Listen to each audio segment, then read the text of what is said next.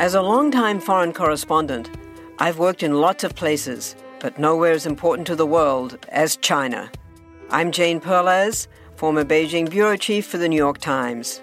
Join me on my new podcast, Face Off, US versus China, where I'll take you behind the scenes in the tumultuous US-China relationship. Find Face Off wherever you get your podcasts.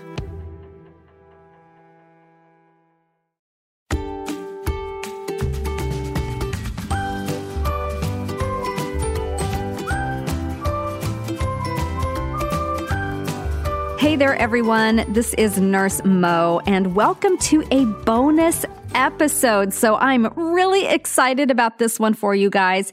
It answers a ton of questions that I had as a student and as a new nurse. So in this bonus episode, I'm doing an interview with Chance Reaves, who is an informatics nurse with a wide range of really cool experience, both at the bedside in trauma ICU and in curriculum development and as a nurse educator. And Chance is on a mission, you guys, to make nursing documentation and charting easier for students and nurses. And he has a fantastic website dedicated to this mission.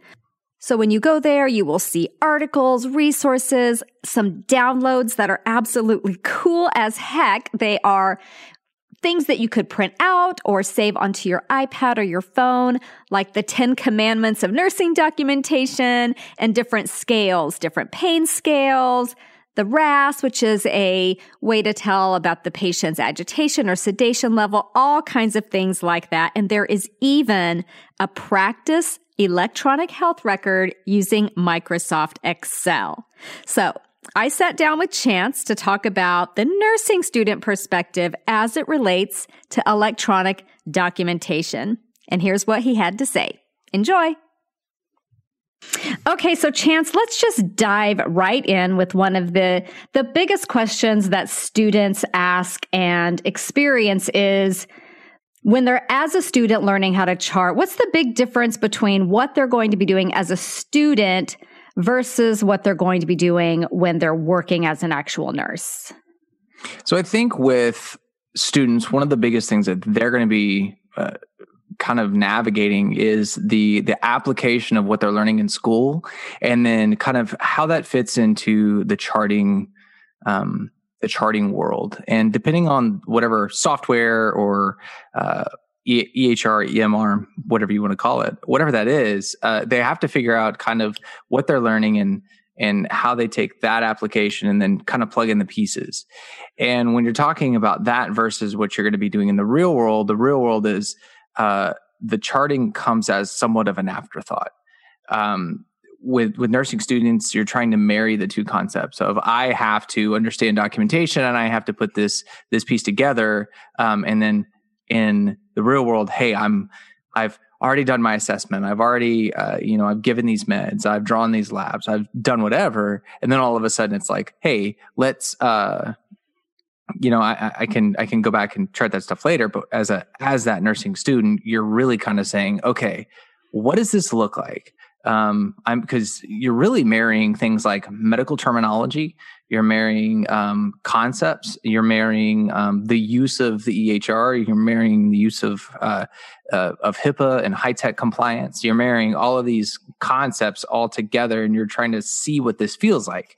And so that I think in and of itself is a challenge for many nursing students, just because it's like, okay, I finally know how to listen to a patient. Now I know S1, S2.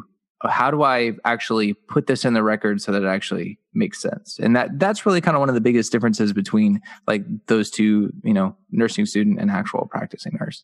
Yeah, when you put it that way, no wonder the students feel overwhelmed, because it is a lot of moving parts. It's a lot of brand new concepts. It's a lot of new information and way of thinking. And you're trying to do all of it at the same time. So if you're a student and you're listening and you're feeling overwhelmed, I think what you're going through is completely normal. Yeah, and I think it's okay to like compartmentalize a little bit. Don't get so caught up with, oh my God, I have to know all of like the way the software works.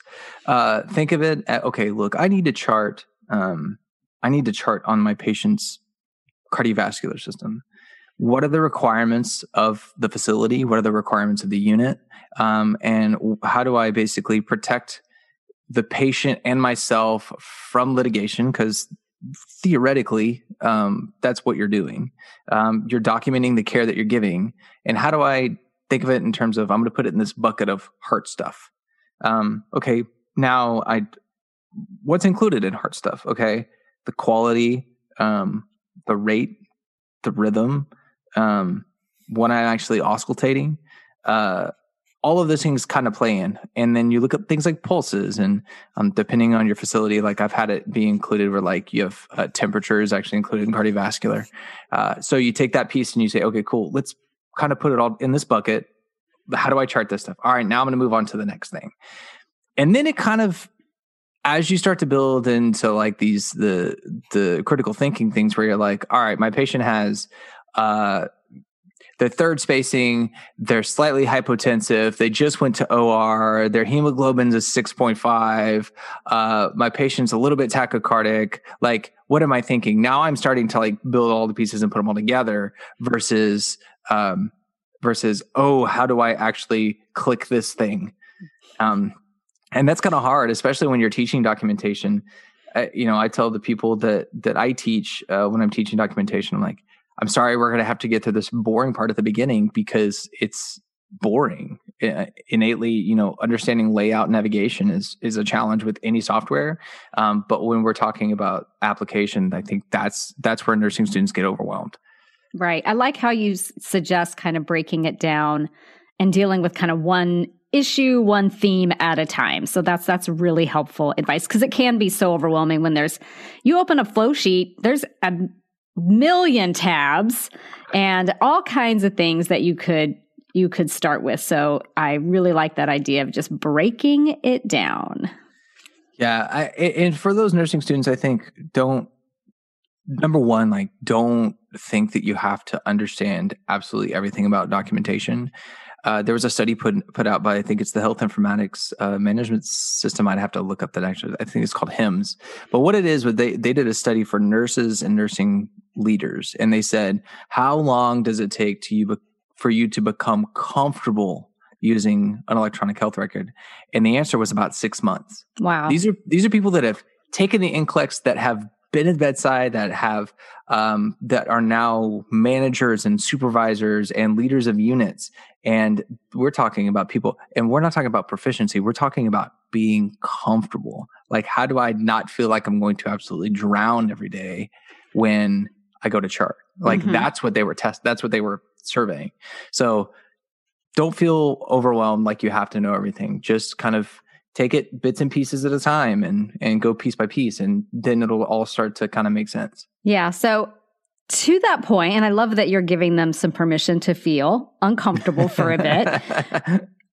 Why could they be simpler? Like, why are they so complicated? So electronic health records, I think we need to look at the nature of what they are and kind of the point, right? So the point used to be with charting was, back when we did paper charting. I was lucky enough right after nursing school to kind of I barely scraped by and was like, oh, I know enough about it that I don't ever want to deal with it.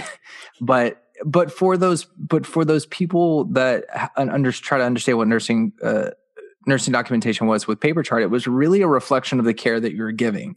And so then that would go to a different department and they would put in charges, and then they could put in, then it would actually be like archived into the patient record. But now what's happened when you look at companies like Epic and Cerner and Meditech and, I think it's Eclipse, and there's like 500 different EHRs in the market. Wow. Dr. Chrono is one.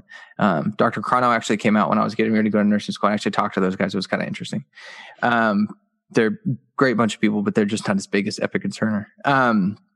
But the reason they're so big is they have to do a lot of things. they have to do billing. They have to do bed management. They have to do admissions, discharges, and transfers. They have to do communication across teams. You have to have providers and respiratory therapists and occupational therapists and physical therapists, speech therapists, social workers, case management. You have all of these different departments operating in the same software, trying to accomplish all of their objectives. And then you have executive leadership, and you've got your CEO, your CIO, your CMO, CTO, your chief financial officer. You have all your C-suite executives looking at the profitability and strategy and the trajectory of the company. So everybody kind of lives within an EHR, and they are very, very cumbersome, and it's hard for software. Well, I say it's hard for software companies. It's more challenging for software companies to build out different pieces. And I'll use this analogy. So in project management, you have different types of software that sometimes work really well together. And I'm gonna pick apart Microsoft just for a little bit. Is that Microsoft? Feel free. I'm an Apple person, so. Oh yeah, me too. So Microsoft, the way that they work is that they have the Office 365 suite, and it has a bunch of cool little apps, Word, Excel, what have you. They kind of pigeonhole you a little bit because they say, oh, well, you have the freedom to do up to this. Well, when we're talking about project management, they have an app called Lists. And I just started looking into this, and I realized that if I want to create a task management list, I can only look at task management, and I can't necessarily make it talk to a calendar or a Gantt chart. So if I want to look at a project and look at how long that project took me to do, I can't, if it's only outlined in a task list, I would have to create a separate calendar list in order to track it. So now I'm operating in one list and then another list and another list. So when we're talking about EHR, what ends up happening is that's what would have to happen. And it just, for hospital systems to work efficiently, they have to have kind of one space. And in that one space is this one little area where nurses have to operate. And they're limited by the code and the way the software is built. And as unfortunate as that is, we have to try to figure out ways to train more efficiently, do professional development more efficiently, find best practices.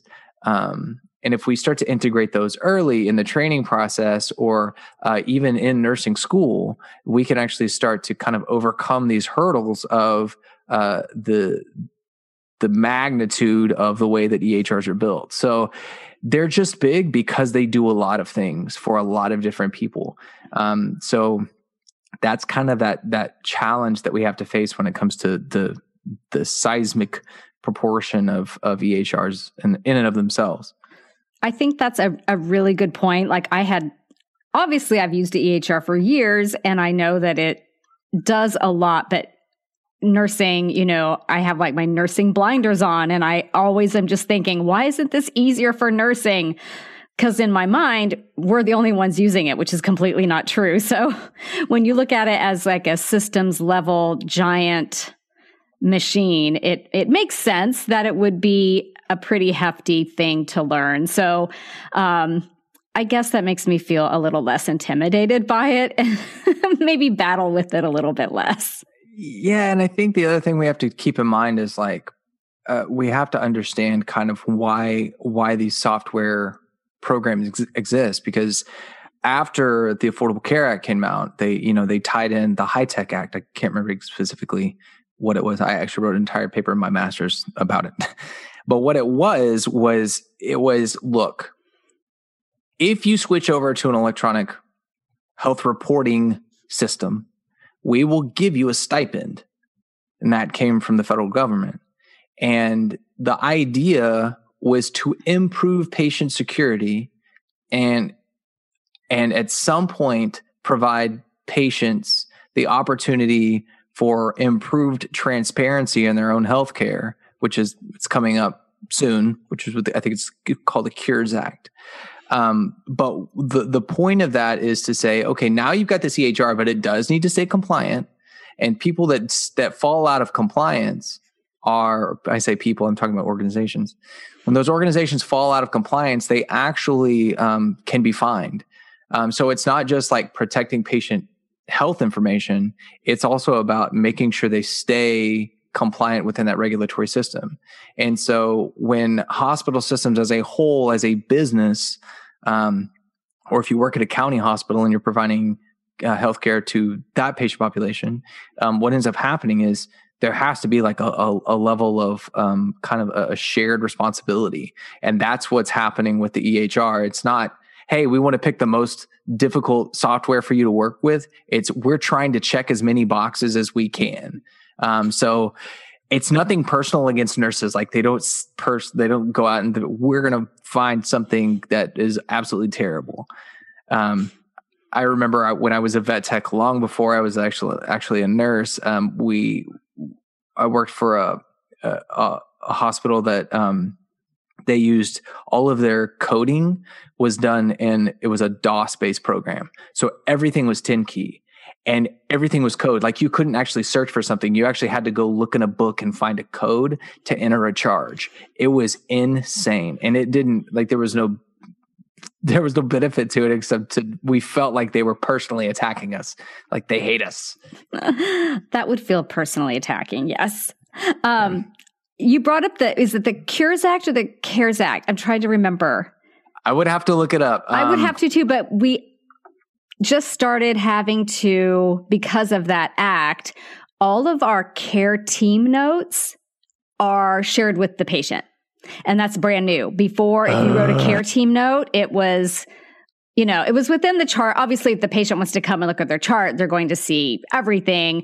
But these are like shared with the patient. So there's a little warning that pops up when you're starting a care team note that says anything you write here will be seen by the patient. Oh my goodness. I know it makes you really think about the language you're using. You want to make sure that if the patient reads it, they're not confused. They don't take anything wrong. It's like a whole other layer of complexity that's been added to that. So speaking of like charting and learning to chart, what would be like some common maybe pitfalls or mistakes that new nurses face when they're learning proper documentation? So it feels like a giant bell curve, right? So at the beginning, when you're in nursing school, you don't know what to chart. So there's gaps everywhere. And then right at the peak of the bell's curve is right when people graduate. They graduate, they take their NCLEX, they get boarded, and they start practicing. They document everything. And that's where they get into trouble. And then you look at veteran nurses, and it doesn't feel like they charted anything, but they've actually charted so efficiently, they've only really charted the most important information or the critically important information. And when I say it's not that like they are omitting things intentionally, it's that there are things that need to live somewhere and things that don't need to be documented, which is double documentation, which is, again, like we were talking about this earlier. It's the thorn in my side, the bane of my existence. But when we're talking about like pitfalls, a couple of the biggest pitfalls are, first off, double documentation. So double documentation for those nursing students who have never heard of it, what it is when, and those nurses who haven't heard of it yet, and you may be doing this. So think about this if you are. It is when you go and document somewhere else where something has already been documented. And I'll give you an example. If I document my head to toe assessment in a what they call flow sheets, I know Cerner and Epic have them. They're basically Excel spreadsheets. If you document your entire assessment in those spaces, and then you go over to your nursing narrative or your nursing note, and you document the entire thing again, that's double documentation. The flow sheets in most hospital systems are set up to document kind of that minimal requirement, the minimum requirements for documentation. And then the nursing note is the extra stuff, the stuff that paints the picture. And so that's what happens. I had nurses that I worked with, that I loved with, that I would trust my life with. But every time I saw their documentation, it drove me nuts. I'm like, why are you writing? And they're like, well, that's because of what we've been taught. And I'm like, but it's wrong. It's wrong because you are more likely to be audited on a flow sheet than you are in an actual nurse note. That the point of the nursing narrative is to paint that picture of what's actually happening where I can't explain it somewhere else. So if there's a button that you're supposed to click, that button exists to make your life easier. I know that there's, in the software that we use, there are like 5 or 6 different ways to mark that you've reviewed allergies. And anytime I'm training somebody, I'm like, okay, listen, I'm going to show you the most efficient way to do this. Just because you can doesn't mean you should. So that the double documentation is another one, or is kind of like the first one that kind of grinds my gears. Another one is charting by exception. Charting by exception is a concept of, if I have already documented, or the chart clearly denotes what a normal or acceptable value is, I don't need to chart it. I'll give you an example. If I document my head to toe, if I'm working in the ICU, which is where I worked, if I do my 8 o'clock assessment and I do a head to toe, and then I do another head to toe at noon, and there are no changes, and I have the option to say, head to toe reassessment complete, no changes, I'm going to click that button. Because if I go back and I go fill out everything else, it has become highly inefficient. And so I can actually say, okay, everything was normal except my patient is now dizzy. So now I can just go to neuro, click exceptions, and I'm going to just only chart the thing that's not normal, or that doesn't fall within the defined limits. And so figure out how your facility or your unit, what their policy is for charting by exception, but use that to your advantage. You don't need to go chart everything all the time because it feels like you need to. Just utilize that charting by exception rule and principle, because that will really help save you a lot of time. And by charting by exception, actually kind of steers you away from double documenting. Those are kind of like the 2 big ones that I see a lot of. Okay, so here's my question for you as someone who works in an environment where we have to do very, very frequent assessments. I always get stuck on this one, so I'm glad you brought that up. So let's say I've got a patient that just came from cath lab. Okay. And they've got groin sites. And for the students who don't know what I'm talking about, the physician will access an artery or a vein through the groin. And those sites are very fragile, and you have to watch them very carefully, because what they use to achieve hemostasis can fail. You can get a hematoma, patient can bleed out, patient can die, et cetera, et cetera, et cetera. So you have to watch these groin sites very carefully, and every 15 minutes for a good while, you're assessing for hematoma, you're looking at the site, you're checking the pulses, you're doing all these things. So what we do is we'll check it at ground zero when they arrive, and then 15 minutes later, check in and chart the exact same thing again, which is a giant waste of time. So if I were to chart by exception, there would have to be a place where you click a box that says no change. Is that what you're saying? So I think that is a good example of maybe focused assessment. So I would probably, if I were in your shoes, because what we're doing is we are showing that we are being attentive to a particular potential high risk situation. Mm-hmm. I would probably say, I would do my head to toe. So they get admitted, so I send them to cath lab, they come back, I do my head to toe, and then at 15 minutes, all I document is a focused assessment, and I'm only focusing on this one thing. Mm-hmm. That's going to eliminate the the need to feel like I have to, that it's almost an exception. Right. The challenge I get into is neuro checks, right? So neuro checks, pulse checks. I remember I had a patient who one time they were on TPA. It was my first TPA patient, and our TPA protocol is, or at the time was absolutely, the hospital I was in was absolutely, it's ridiculous. But it's for a reason. It's for patient safety. And it was like a 15-minute neuro assessment for like 3 hours. And then I have to do a 30-minute assessment for 2. And I'm just in there asking, and it's nights. This dude is not getting any sleep. It was awful. That's rough. I've been there. But it was the challenge that I had was I had to document specifically this. So my chart looked the same on everyone. But I was doing focused assessments and I was being diligent.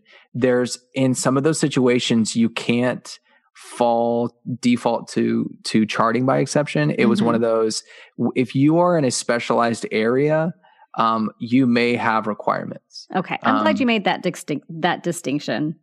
Yeah. It's tricky because I would love to be like, oh, no changes.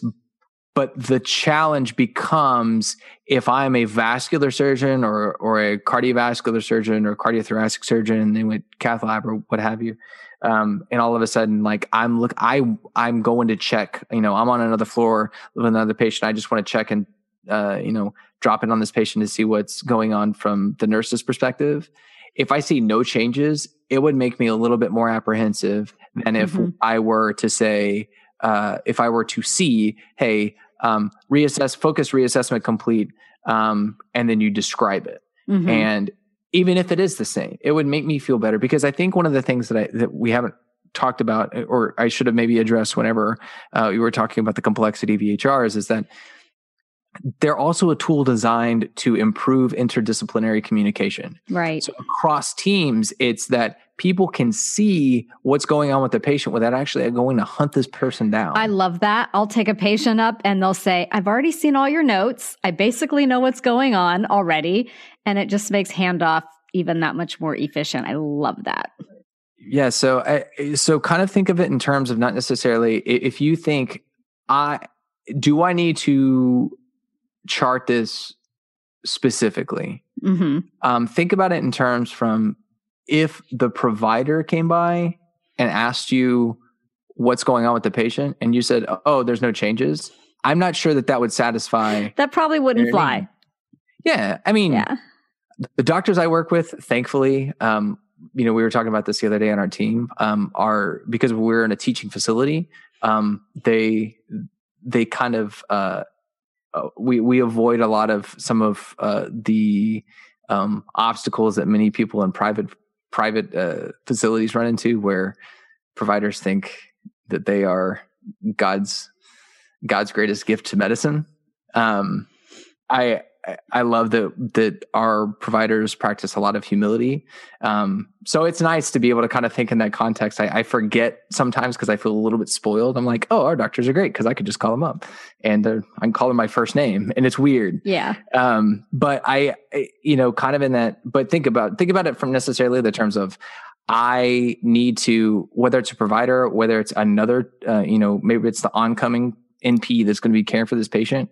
What is the status? Oh, no changes. No changes doesn't really help them understand what's happening. Right. So as we want to improve that communication, just think about, I want to provide a clear message to whoever is seeing this. Yeah. I like that kind of framework of looking at it as a communication tool. I think that's really, really helpful.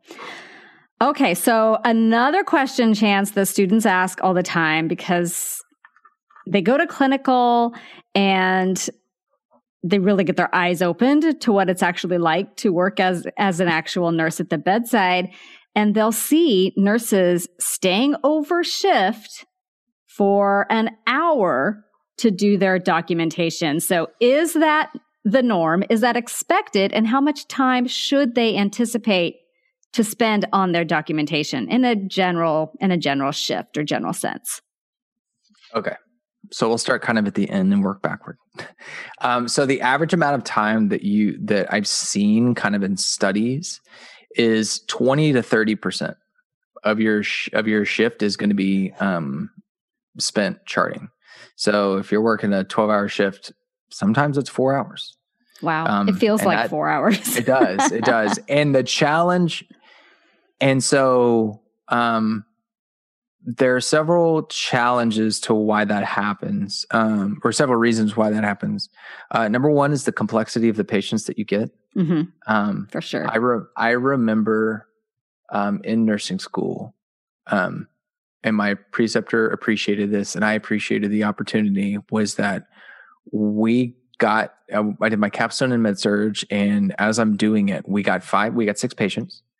We flipped 6 rooms. Wow. So in that day, she provided a lot of the care. But she would give me like the lower acuity patients, because that's our program was set up to where we had a little bit more autonomy, which was great. Mm-hmm. So I could go in and check on patients, and she trusted me enough. And it was a smaller hospital. I had good rapport with, the management and leaders. And so it was nice to kind of be able to feel trusted in that role. But it was 6 patients, full charts, full assessments, head to toe assessments, reassessment, medications, vitals, admit. Thankfully they had like an admit nurse who would come around and only do their admits. Like, that's golden. That was her job. I love it. But it was still a lot. Mm-hmm. And I did most of her charting, and she was like, oh, if we got done with that day, she's like, I owe you something, because I would not have stayed afloat if she would have had those patients by herself. Wow. Yeah.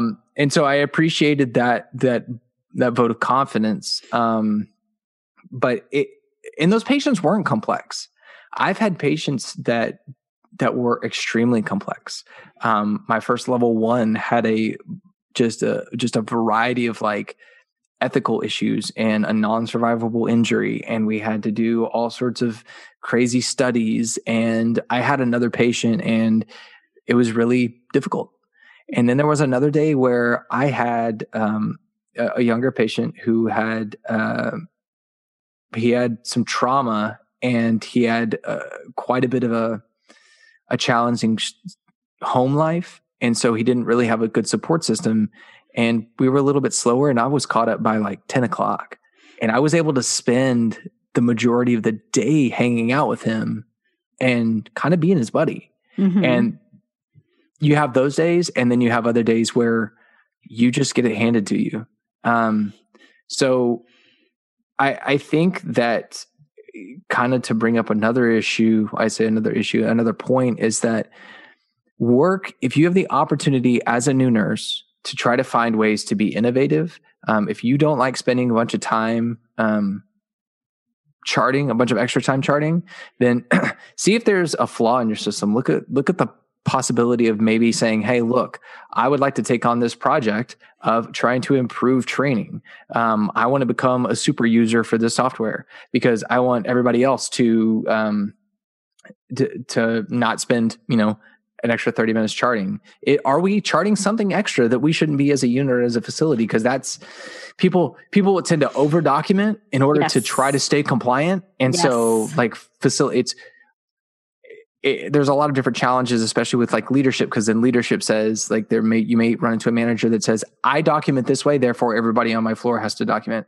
Mm-hmm. And that's a little bit unfair. So work with your team members, your leaders. And if you can find ways to speed up your charting, then by all means take those challenges on. I was a squeaky wheel right out of nursing school too, because I was just like, we had this policy that was, we had to change an outside IV within 24 hours. And I was like, show me the evidence that says we have to do this. And management was like, there is none. I'm like, okay, then let's change it. Exactly. We had to do the same thing and change every IV every 3 days. And now we don't, because the literature doesn't necessarily support that. What's interesting is that literature has been around for a couple decades. You're like, why are we still changing? It's not. There's no time-based parameters. It's about assessment. So you're like, ugh. I love that. Okay. So the next question that students kind of ask is, I know a lot of, like when I was a student and I was learning the EHR, I took a little class, but it was a very small, it wasn't the whole class for the electronic health record. So when a student is going to learn an EHR and like dive into charting, where should they start? Like start with the flow sheets, start with hunting, learning where to find information. Like what's the best way to get kind of comfortable using it? So I think this is kind of like a 3-pronged approach. The first one is understanding your Nurse Practice Act. I think that this is so pivotal to just documentation in general. Like on my website, I have an interactive map where you can actually go to the map and click on your state and go directly to your Nursing Practice Act. Like I think it is an absolute crux of nursing practice, because even doing something as simple as acknowledging an order, people, some nurses ask me all the time, they're like, all right, so if I acknowledge an order, does that mean that I've accepted it? I'm like, no, what you're doing is you're acknowledging that you have accepted responsibility for that order. That doesn't necessarily mean that we're just going to be out, we're not worker bees just carrying out actions. We're nurses with brains who have worked really hard to get where we're at. And I've pushed back a lot. I've pushed back on admits. I've pushed back on meds. I've pushed back on like appropriate treatment, surgeries, etc. I've done all sorts of pushing back just because I've always been a huge patient advocate. And so kind of in that same context, like understand that the law in your state grants and affords you responsibilities of care. And you need to make sure that when you're doing that, that you are accurately reflecting that care. Mm-hmm. So think about in terms of, am I living up to the standard of care for my Nursing Practice Act and the rules and regulations according to my state? And as long as I can defend that, then you should be like, that's kind of the number one. Then you should be fine. The second one is look at your policies for your hospital. If you think that there's a policy or organization or whatever, wherever you're working, but if you're like, I feel like this documentation is antiquated or maybe is not complete, it's not comprehensive enough, it could be more streamlined, then by all means look into what best practices are related to that. Understanding that kind of reinforces that first thing of, I'm also adhering to my standard of care, because now what I've done is I've looked at the evidence that says I only need to document this because they're now looking at like litigious cases and, now they're looking a little bit into like the civil and criminal and the case areas of law when it comes to nursing practice. So try to dive in if you need to, if you're like, this feels weird. It feels cumbersome, outside of, holy crap, this is a really gigantic software. But if it's, I feel like I'm spending 30 minutes on this one little piece, take a look at it and see, is there a better way to do this? Right. So that's the second one. And then the third one is to understand the software. I think the majority of the EHRs, especially the big ones, Epic and Cerner, I know these numbers right off the bat. They account for about 70% of all of the EHRs. So there's a good likelihood you're using one of those. I think Meditech is something like 15%.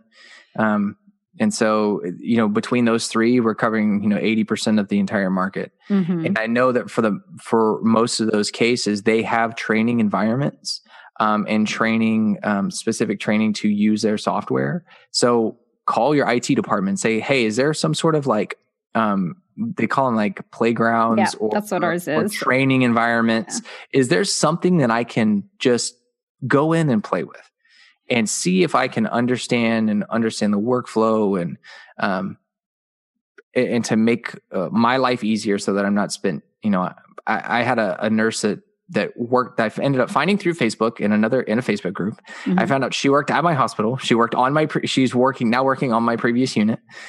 And I was like, hey, this is what I do now. Cause I train people with the EHR. And I was like, let's schedule a meeting and I'll walk you through. And sure enough, we walked through this one thing that she felt like she was spending a ton of time on. And it was great to have her be like, I was able to follow up, and she's like, yeah, it's actually doing a little bit better. So I'm like, knowing that, makes me feel like I'm able to do my job. Mm-hmm. And not only that, I know that there are ways to improve. So starting out, I mean, like just knowing what your practice act is, what your policy, your unit policy or facility policy is. And then also, learning about the software, those three things will make your job a lot easier in the beginning. Okay. I love it. All right, Chance. So before I let you go, I do want you to tell the students about your website. So tell us a little bit about that. Perfect. It is mynursingnote.com. And it was kind of born out of this idea that I'm weird and nerdy and that I like the most random things like documentation. I'll actually look up case law and see what case actually went to court and why it was actually, wow. So I actually have some news articles on there, but the idea behind the website is to be kind of this all-inclusive resource for nursing documentation in the United States. I want to be specific to the United States because I know that I can say, like in Canada, I have no idea. Right. Love you Canadians, but I don't know how it works there. Really, it's about there's nothing. If you look up like nursing documentation or nurse charting or whatever you look up on the internet, you're kind of going to get just this variety of links to different random pieces of information. Mm-hmm. You'll get like ones from the American Nurses Association, which I think theirs is good, but I don't think it's as comprehensive as it could be. I think that I also take into the nurse education, the nurse educator, my understanding of the importance for people. Some people don't learn just simply through reading a news article, mm-hmm. or they don't learn by watching a video, or some people just don't learn through, some people are multimodal where they have to have reading and visual, and they have to have some kinesthetic properties. So I try to incorporate that as well. So I try to make these fun infographics that if you actually go to the website and you sign up, there's like a members area, which allows you to download all of the images, high resolution for free. It's still a growing website. I'm trying to, it wasn't launched too long ago, mm-hmm. but the goal of it is to, as time progresses, just to add as much relevant evidence-based practice that's going to make your life easier when you're charting, and when you're taking care of your patients. And how do I communicate better with my team? How do I understand the difference between the Richmond agitation sedation scale and the Passero opioid induced sedation scale, and when should I use them? And what's the difference between Riker and Ramsey and Richmond? And because all of those things, even though those are like screening tools, mm-hmm. you still have to document. You still have to show that you actually did them. So that's kind of what it is. And right now, as far as some of the newest content, I'm trying to do it kind of in series mode. So right now I'm doing a lot of things focused on pain. At some point I'll kind of do an overhaul of assessments. Some may be focused on different, systems groups. So like neuro versus cardio versus respiratory. How do I document these things? I may do one on meds. The idea is to kind of create just a bunch of different resources for everybody to come in and use as they need to. It's the point is to kind of create one spot where people don't have to search for a bunch of different things. They can just go to one site, search on the site, find what they need, and then move on. I love it. There's nothing like that out there. You're just kind of left on your own to figure out how to document. And I love this. I love this resource. So it's mynursingnote.com. So I want you guys to all go check that out. And thank you so much, Chance. This was eye-opening and I learned so much, and I cannot wait to go check out your website. Thanks for having me on. I definitely appreciate being here. All right. Have a good day. All right. Thanks. So there you have it. I hope that was as informative for you as it was for me. I definitely learned a lot, and I think I have a greater appreciation for the complexities of the electronic health system and understand that, yes, there is a learning curve, but it is one that is absolutely essential. So again, go to Chance's website, mynursingnote.com. I will link to that in the episode notes as well. You will find so many resources. He is totally on your side, and I can't wait for you to learn from him as well. So with these bonus episodes, I love bringing in nurses who have other specialties to share their knowledge with you. So send me an email and let me know what other types of nurses you want to hear from on these bonus episodes. Send that email to hello@straightanursingstudent.com. See you soon. This podcast is brought to you by Straight A Nursing.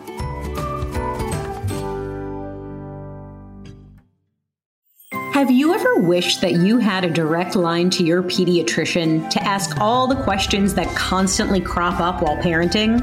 We sure have. That's why we launched the Bites of Health podcast. Every morning, we'll answer a commonly asked pediatric question in 5 minutes or less. You can tune in while you're making your second cup of coffee or from the school drop-off line. So be sure to tune in to Bites of Health, streaming now.